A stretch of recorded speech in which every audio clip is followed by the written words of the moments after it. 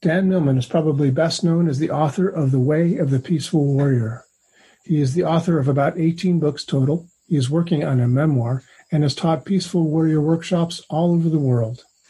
As a coach of Stanford University's gymnastics team, Dan developed his unique way of coaching, which I suppose we could call the way of life coaching.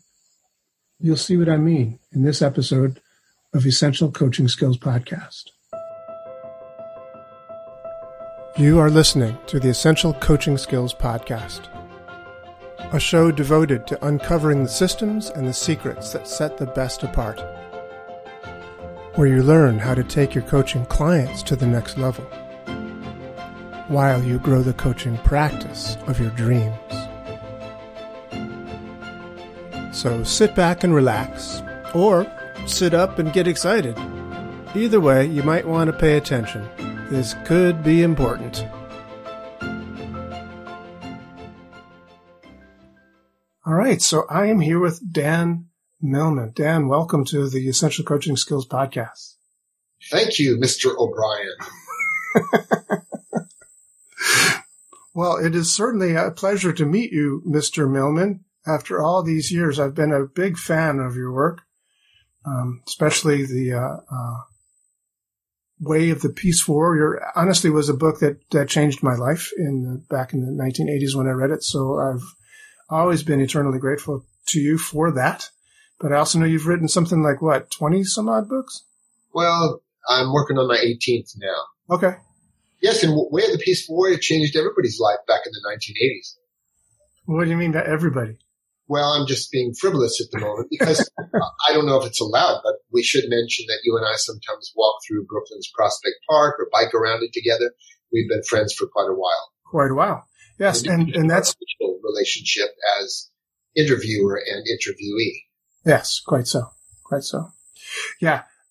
So what's that called? Full disclosure. Yes. We are actually friends. And I will tell you that, one of the reasons that came to pass is because I really was. It was a very, very important book to me back in the late 80s. And somewhere around that time, 89, 90, I started a company in New York City where I promoted seminars, Tony Robbins among them. And you were one of my next few guests that I brought to New York City to do a seminar there. And it was so amazing to meet you in person and to get the wisdom that you brought to these seminars in such a down-to-earth, fun way. And I'll never forget when it was done after this really profound weekend. It's like, hey, so it's Sunday night. What do you want to do? And you were like, let's go see Star Wars or something that was in the movies at the time that I was a little shocked that you wanted to do something so fun and frivolous. It was just great. I should have worn robes and so an ochre robe. Yeah, the robes would have been a good touch. Yeah. So, could you tell me a little bit about where that came from? You wrote that book when you were a student at Berkeley? No, actually, I met the old man I described who reminded me of the ancient Greek Socrates. So I named him that. In the story of Way of the Peaceful Warrior. But 14 years passed before I actually wrote the book. So I was, wow.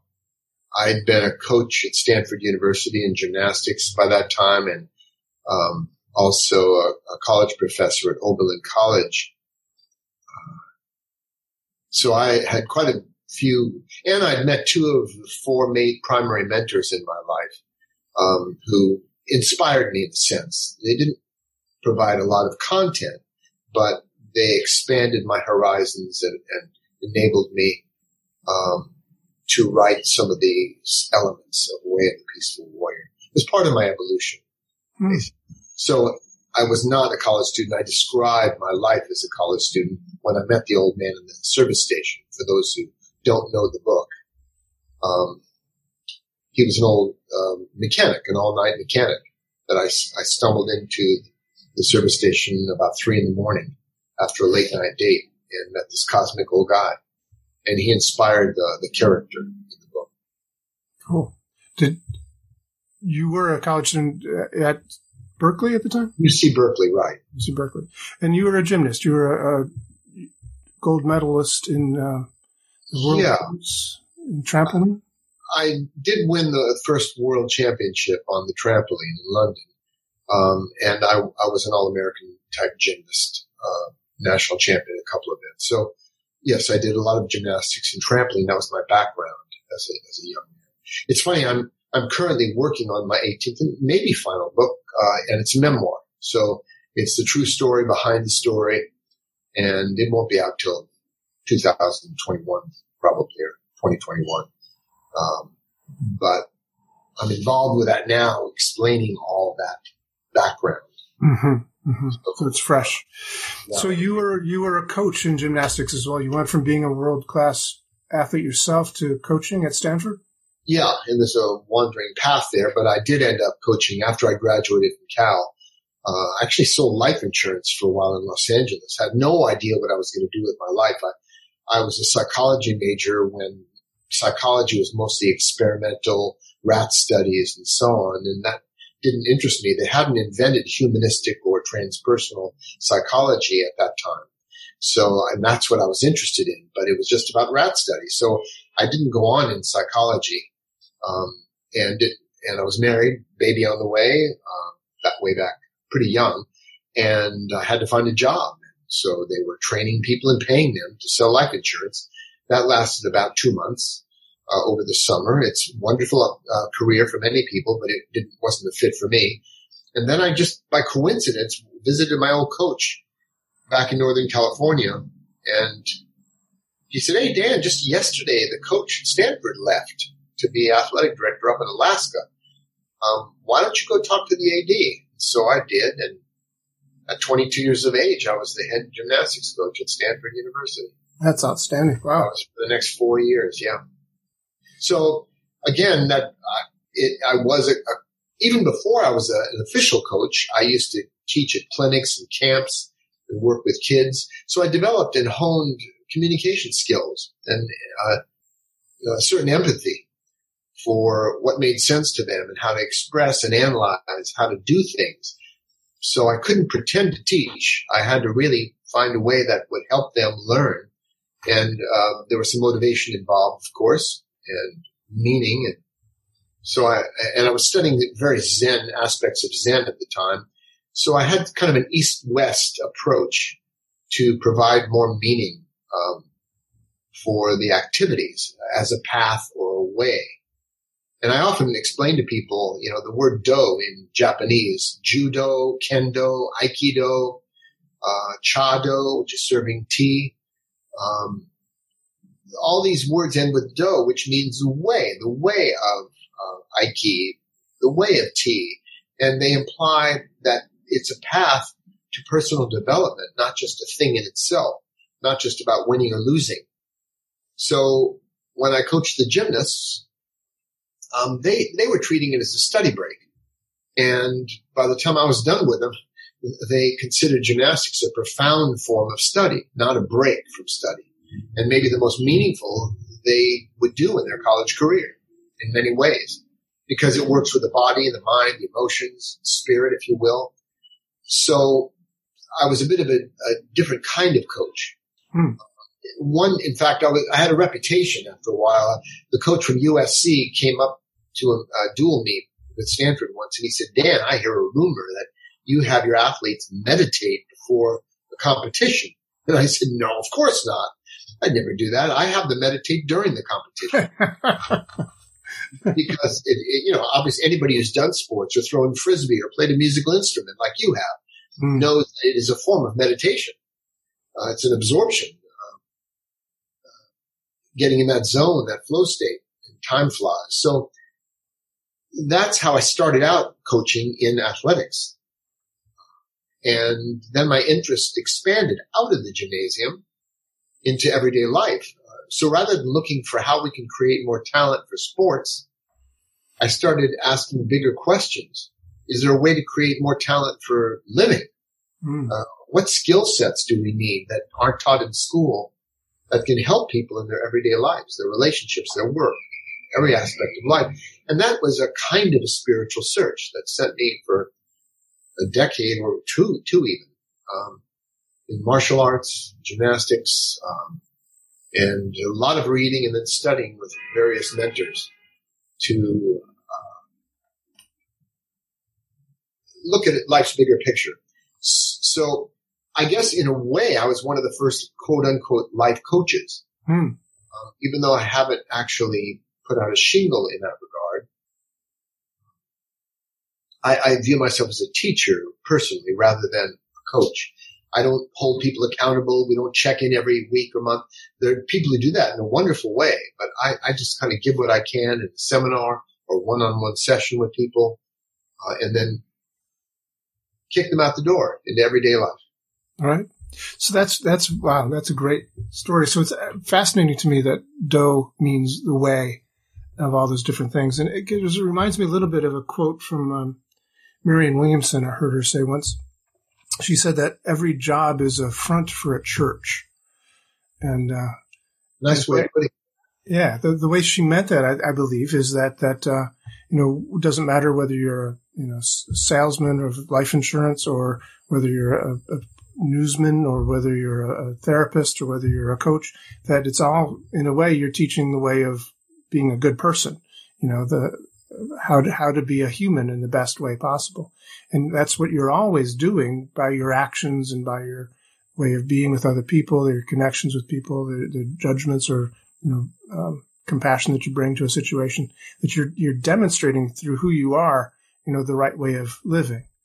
That whole role modeling, Albert Schweitzer once said, in influencing other people, example is not the main thing. It's the only thing. And another mentor of mine once said, if people are only mouthing the words, if they're not living what they're teaching, then they can mouth the words, they can say them a lot, pretty words, but they don't have the spiritual authority to really have an impact on people. But if they're at least practicing sincerely to do what they teach, then their words have more impact. Yeah, for sure. So what do you say would be the essence of coaching? If somebody is looking to be a coach, a life coach, now that you might have been one of the first, but there are lots now. So if somebody wants to join into that profession, what would you say is the essence of coaching? Good question. Part of it's semantics. Someone can call themselves a coach because people recognize the term from sports. Sure. And today they probably recognize it in the context of life as well. A sports coach, you presume they have a certain expertise in the sport they're coaching. But a life coach, there's a certain hubris attached to it because, a 22-year-old, I'm going to be teaching you life, how to live well. So there is some hubris attached to it. But if somebody is practicing, if they have gotten a sense of the bigger picture, to me, a coach is someone who supports and assists someone to be their best self, but with a particular goal in mind, a field, whether it's business, or in relationships. There are relationship coaches, there are financial coaches. So I think it's helping people toward their goals. I used to feel a very big difference of training in gymnastics, just to train, which can be a cool thing, going bowling or practicing this or practicing that. But when you're training for a competition or for a performance, that gives it an entirely different focus and much stronger sense of purpose. So if you're coaching somebody, you don't just kind of talk about life and what are you doing? It's what I think a goal is very important, a purpose, an aim, a goal, and you help them work toward that. And that means giving feedback. That's one thing a coach can do, is to provide a set of discerning eyes and to check in with the person regularly, and see how they're doing. So it would seem to me that is all about coaching toward a particular purpose, rather than just teaching, where you teach a subject and they absorb it to their best ability and say, thank you. That was interesting. It's interesting because I started running. We talked about Prospect Park earlier. Maybe it was before we got on the air here, but, both of us live in the part of Brooklyn called Park Slope, but near Prospect Park. And I used to start running there back in the 80s when I first moved there, just for health. And it was good. It was fun. I liked it. But it wasn't until somewhere around 82 or so when I met members of the Prospect Park Track Club, and they were all like running in order to run the New York City Marathon. They wanted to compete in the marathon. So I thought, well, I'll try that. And it changed my running considerably. It wasn't just for fun, just wasn't for health anymore. Now there's a purpose behind it and something to measure against. And I could measure against my progress in shorter races to see how much better I was getting, if at all, if I was moving in the right direction or not. It changed things a lot when there was that, like you said, performance or competition or that thing involved. I remember once when I was working with Tony Robbins, he said the word competition comes from the Latin conspitore or something like that. That is, to conspire together. The idea is that we're conspiring together. So that if we play basketball against each other, we're going to, both of us, try to win. We will work as hard as we can, because by conspiring together like that, competing together, we hold each other to a higher standard. And we grow that way. It's funny. I have my own particular penchant about the whole idea of competition versus collaboration. And I don't want to get too serious, but I believe our existence as human beings on this planet is going to be dependent on making a fundamental shift from competitive mind to collaborative mind. While we're competing, nations competing against one another, parts of the world, different people, ethnic groups, and all that, when we see an other that we're competing against, the common belief is competition stimulates excellence. Well, there's a book I read a long time ago called No Contest, How We Lose in Our Quest to Win. And it was by some smart PhD from Harvard, Alfie Cullen, I think his name is. Mm-hmm. And it made some very good arguments, and really good arguments in favor of collaboration, that whole collaborative mind. And for example, if I play tennis, I don't see an opponent across from me. I see my teacher. Mm-hmm. and my student. Mm. Because whether they intend it or not, I'm going to improve better playing with them than I would hitting the ball against a backstop. Sure. So they will show me my weaknesses. They'll bring out my best. They'll make demands on me. And so I don't have an adversarial relationship with them. I see them as my teacher and student. Right. I'm their teacher because I'm going to do the same for them.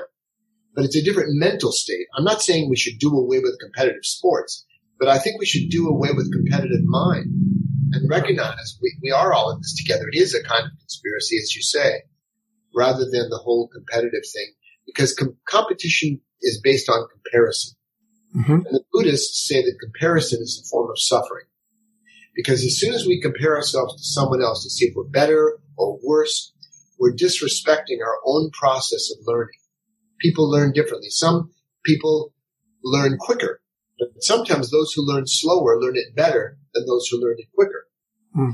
So we need to respect our own process and respect who we are and how we work, rather than thinking we're better or worse than somebody else. I get that. That's great. And I think it's a kind of situation where it is both, because you're still going to be playing competitive tennis. Sure. You're still going to be, that guy across the net might be your teacher or your student, but I still want to play as well as I possibly can and stretch and get that shot, would make it in. Yes. Yeah, I did it. And I really feel that way. And then at the end, we hug and say, hey, great match, man. It was fun. There's a difference, like you said, that you don't get rid of the competition in a way that the sport is still there, but it's a different mindset behind it. Well, for example, I ask people sometimes, if you were playing tennis or any other game, would you rather have a mediocre time where you really don't play very well, but the other person plays even worse and you win? Or would you rather have a game where you don't win the game, but you play the best you've ever played? Which would you prefer if you had a choice? Yeah. So I don't suggest to people, aim for success, because we can't control that. Mm-hmm. I say aim for excellence, because we can control that. Love it. Yeah. And going back to the Prospect Park Track Club, where I did start running marathons, I loved running marathons. I never won one.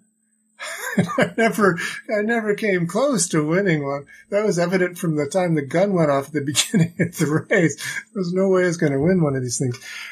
But I was, throughout the race, I was like gauging my progress against that guy in front of me I've been with for the past 2 miles, and see if maybe I can catch up to him.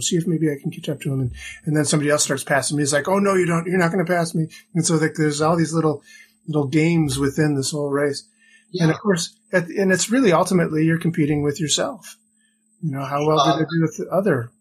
Again, I've always found that an interesting term too. Competing against yourself. Like what? Is your arm competing against your leg? I said with myself, not against, with myself. Oh, with yourself, competing with yourself. To what? To best your time, right? Yeah, to do better than I did last time.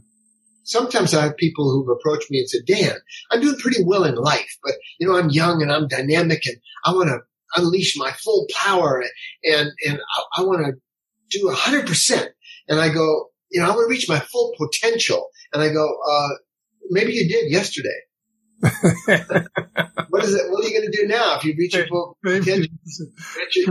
Is it free play? Gee, that might be interesting too, just to have a good time. And there was somebody, I think John Douillard, he wrote a book, and he suggested people always go 80%, aim for 80% of your max to the best, because that way you get fewer injuries, less stress. You still improve. You don't improve quite as fast maybe because you're not being as intense, but you're having a better time in the process. And that always made a lot of sense to me rather than the whole go 100%. Was that the attitude you had when you were a world-class gymnast? First of all, I was so nearsighted when I was a kid that I could never see the scores. The judges raise their scores after your competition to see what the numbers were. Because gymnastics is a weird sport. They shoehorn it into being a sport. But really, it's a performance art. You aim for a beautiful performance, a routine that you either hit or you don't. Try aiming for perfection as best you can. And then the judges, of course, turn your unique performance into a bunch of numbers. And then they compare the numbers to see who was best on that particular occasion. So I never took the numbers very seriously. I just, did I hit my routine or didn't I? So it was more of an internal measure, rather than, how did I do in relation to these other people? Did I do well? If I did, that was great. But that's what I cared about more than not. Even back then. Even back when I was a naive, young, self-absorbed athlete.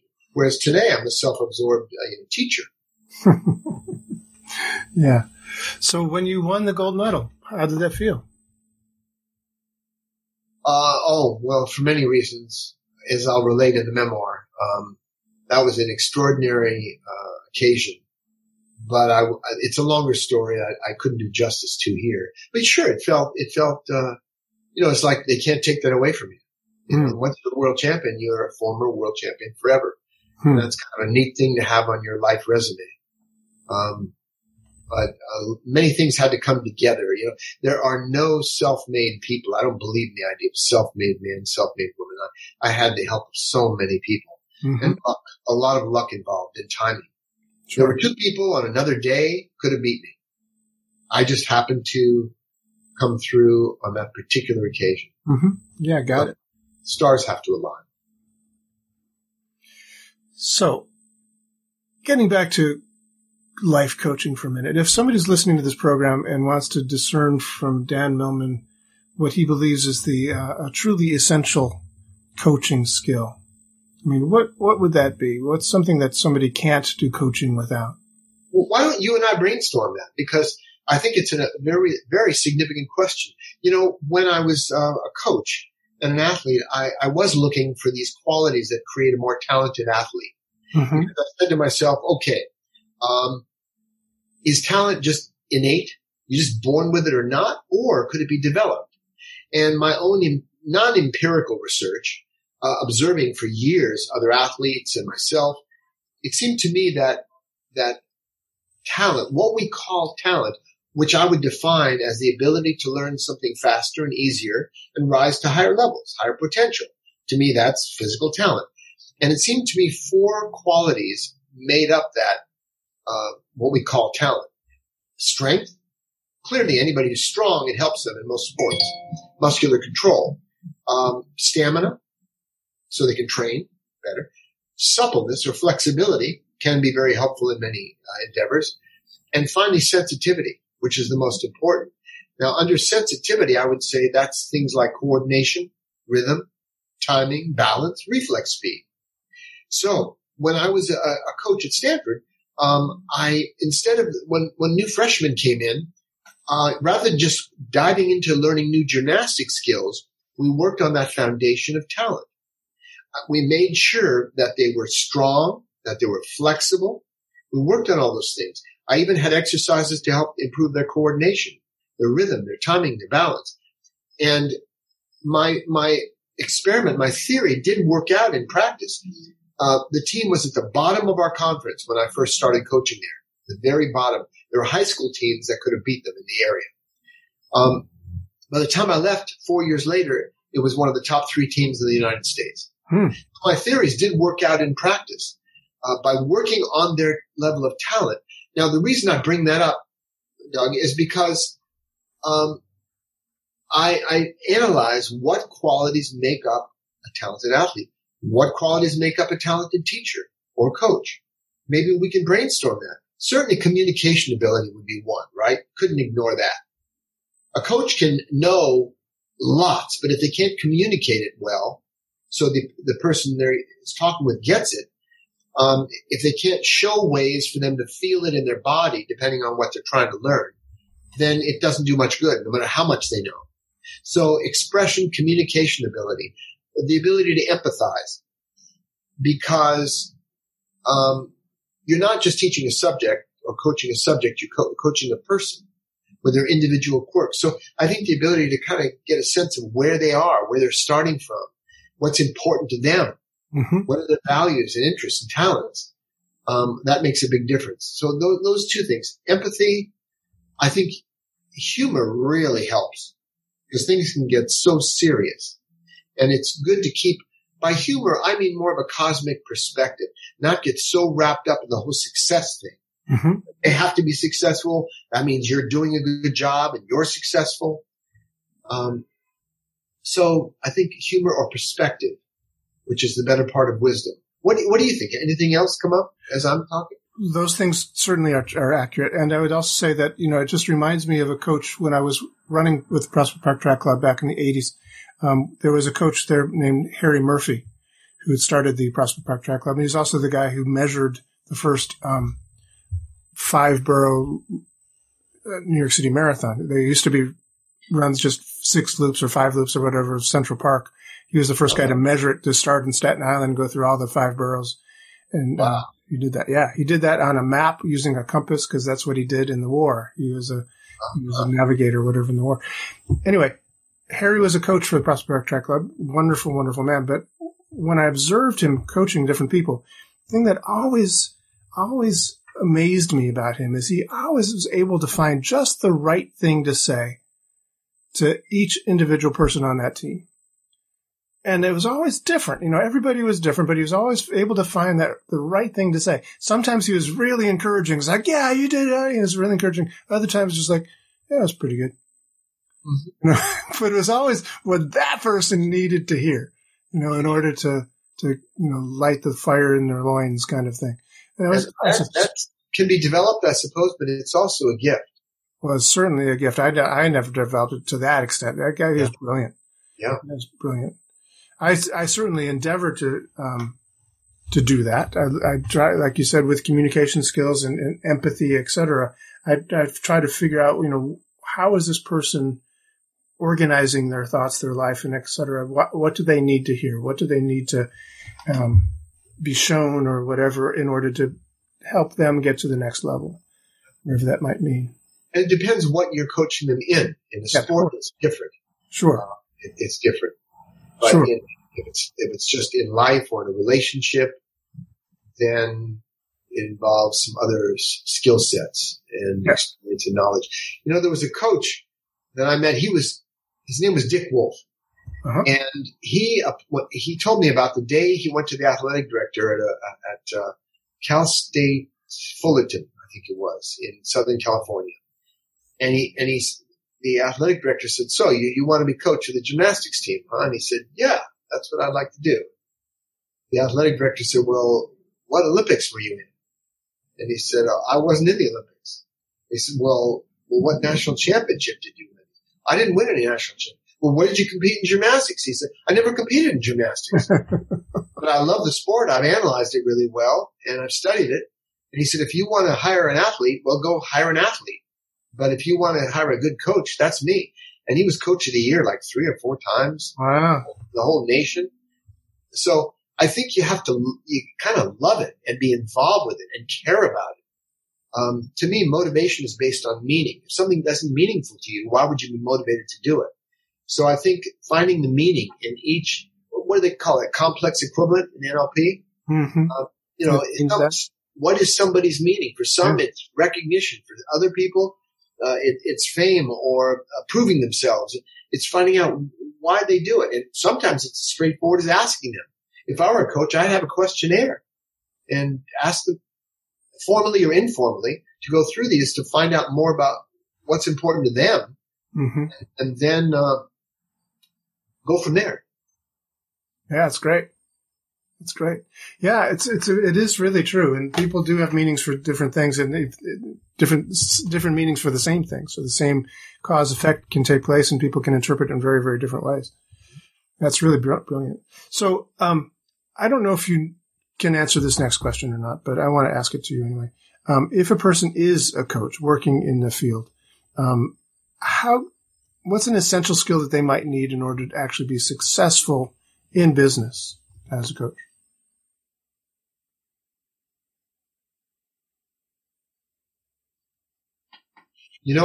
I had a blank when you asked me that question, and I believe the blank was because it may depend on the type of business. If they're in sales. Well, I mean, as a coach, if they're in the business of being a life coach. Oh, they're in the business of being a life coach, not coaching somebody in the business field. Right. Okay, I got it. Well, in one of my books, The 4 Purposes of Life, the second purpose involves finding your appropriate career and calling. And I differentiate the two. A career is a way we make an income. Mm-hmm. And there may be many things we like about our career. We may like the people we work with. We may get other perks from it. But if we weren't making any money doing it, we'd have to find something else, because a career is about making an income to support ourselves and other people. Right. Calling, though, involves what we would just choose to do in our discretionary time, whether it makes any money or not. It could be a hobby, but it could be something we just gravitate toward. We don't know why we love it, but we do. And it's nice to discover something like that. Yeah. And for some people, their calling and career are the same thing. In my case, that's probably true. And if somebody says, well, how do I know if my career is also a calling? Easy to answer.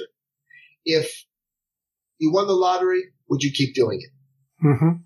And if you keep doing it, then it's also a calling for you. If you quit immediately, it's just a job. So I think if somebody's doing coaching professionally, they're going to run into some other issues. For example, how much do you charge? And that puts you right up against your self-worth. Mm-hmm. What are you willing to charge for your work? When someone says, how much is it? And if you go for the minimum, giving them a bargain, that may communicate something to them on another level. You're charging less than anybody else. Why is that? Maybe you're not as good or as experienced. So I think all those factors come into play. I think you know this. I'm just sharing it from my perspective.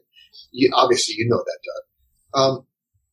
And you've dealt with it too, because you're a professional in the field. So I would say, I often tell people, I use the word success.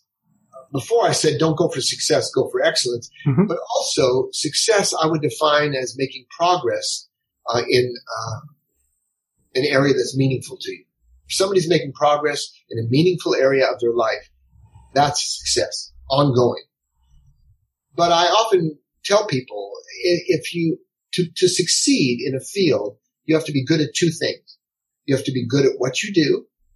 And if you're not, keep practicing. And the second thing is you have to be good at promoting or marketing what you do. because you can't help anybody if they don't know you exist.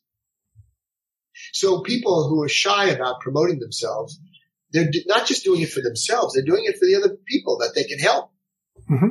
So they have to be really behind that and know they're providing a valuable service and put that out there. And don't be shy about it. It's not a time to hide her under a rock or be a wallflower. So that's the professional aspect of it. And then the rest is practice. We call it, doctors say they are in a practice. Mm-hmm. Yeah. We keep practicing and we get better. We learn with experience. There's no way to avoid that and you can learn faster than other people if you're prepared well. So that's all that comes up for me about what I would say to a professional or an aspiring professional coach is you have to market it. Yeah. We all know in our fields, there are people who are really good at promoting what they do, but not that good at what they do. There are those too. But you want to be good at both if you can. Yeah, for sure. That way you have return business, and eventually it's like you don't really have to market so much because people keep referring people to you. Word of mouth is the best for an author or a coach. Yeah. Yeah. Speaking of word of mouth, tell me more about that book, 4 Purposes of Life. What are the other 4 purposes? Well, the first purpose is learning life's lessons, which sounds terribly mundane. Oh my goodness. Of course, we all know that. We learn from our life experience, right? And we know more now than we did when we were young. But there's a lot more to it. I mean, if we're here to learn, if planet Earth is a school and daily life is our classroom, what lessons do we need to learn in order to graduate? In what areas? And I wrote another book called Everyday Enlightenment, which has these 12 arenas of personal growth that we're all working on. And so that gets pretty involved. But again, there's a lot more. It's suggesting that nobody can fail at anything if they learn a good lesson. All right, beautiful. Because it's all about learning, all of it. Yeah. That's what we're here for. That's the first purpose. The second is career and calling. The third is more mysterious. It's finding our life path. And I wrote another book that deals with our life path called The Life You Were Born to Live. And that's one of my most controversial books, but it's also sold over 1 million copies because it's pretty accurate in terms of helping people clarify, what am I really here to do? And what am I? Anyway, and the fourth purpose maybe is the most important one of all, which is our purpose that appears moment to moment. So what's right in front? We may not know our cosmic purpose, our existential purpose, but we always know our purpose right now. I know my purpose in this moment is chatting with you. And you know your purpose. But so anyway, that's very important to live purposefully. And what do I need to do right now? If you're joining a group of people who are gathered together, of course you have to socially distance at this point in time. But if you're joining with a group, there must be a purpose. You're not just wandering and stumbling into them. You want to give information, get information, commune with them, whatever it is. So it's good to live purposefully. Know what is my purpose? And that's the fourth purpose in those 4 purposes of life. Yeah. And I go into a lot more depth, but yeah. Well, what I've always really appreciated about your way of teaching is those kind of metaphors. Like if the world is how did you put it? If the world is a school, daily life is our classroom. Classroom, yeah. Thank you very much. School and classrooms. It's just great little ways of thinking about things because it gives you an overview that, this job that I'm doing is just a job that I'm doing, but there's a bigger purpose here, and the bigger purpose is to learn the life lesson that is within this. And so it really doesn't matter whether I win or lose in this game or with this job or whatever, but, what lesson did I learn in the doing of it? And that's a great overview to have, and it allows you really to keep that bigger picture and stay, going and involved, even though the going might be getting tough from time to time, as it is for a lot of people right now. But it's like, I know I shared that quote with you about, you said, you're a runner. It's a man named Morita once said, when running up a hill, it's okay to just give up, to quit as many times as you want, as long as your feet keep moving. Yes, you not only shared it with me, but I think that's also in one of your books, is it not? In probably. Yes, it is, Dan. It's in one of your books. It's in The Journeys of Socrates. Oh, good. Really? Yeah. I'll read it sometime. It's a great book. I really like that book. Yeah, I've really enjoyed all your books. I believe I've read them all. I'm pretty sure. But always a pleasure to be speaking with you and to reading your books and to tapping into your wisdom. And thank you so much for doing that for all of us. If anyone wants to find you, how might they do that? The best way is website, peacefulwarrior.com. That's it, peacefulwarrior.com. And there's like a free life purpose calculator there. People can get a taste. And it's free. Just click on it, put in your date of birth. You might be surprised at what you see. So that's right on the splash page, the home page. And there are a lot of informational things that might be helpful to people. There's even an app for that, isn't there? Don't you have a... There's a life purpose app, yeah. Yeah, it's called the Life Purpose app. And it's pretty much all the material in my big book that's accessible for anybody to clarify their life purpose. Yeah, it's a very good app, well designed. A friend of mine created that. Cool. Very nice. Yeah. Yeah, very good. So thank you so much for being here, Dan Millman. It's always an amazing pleasure and it's an amazing honor to have you here on the Essential Coaching Skills podcast. And I hope to see you back in Brooklyn sometime soon. Always a pleasure, Doug. Well, that's our show for today. Thank you so much for joining me. If you want any more information about today's show, please visit our website at www.essentialcoachingskills.com. Be sure to tune in again next week for our next episode and discover even more about the systems and the secrets that set the best apart.